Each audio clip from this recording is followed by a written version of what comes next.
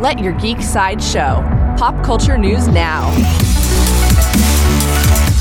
Hi, this is Andrew, and here are your pop culture headlines.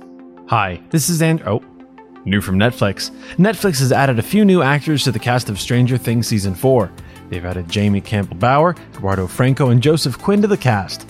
Bower is joining as Peter Ballard. Franco will play Argyle, Jonathan's new best friend.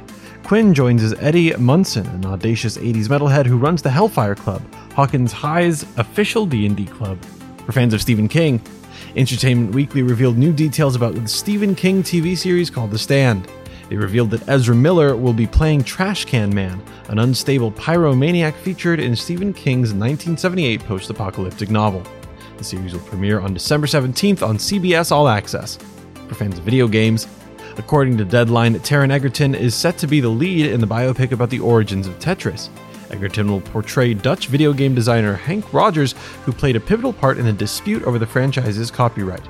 There is no further news about Tetris at this time. Coming soon from Amazon, Amazon has cast Marianne Jean-Baptiste for their third season of Jack Ryan. According to Deadline, Jean-Baptiste will play the role of Chief of Station Elizabeth Wright. There's no further news about Jack Ryan Season 3 at this time.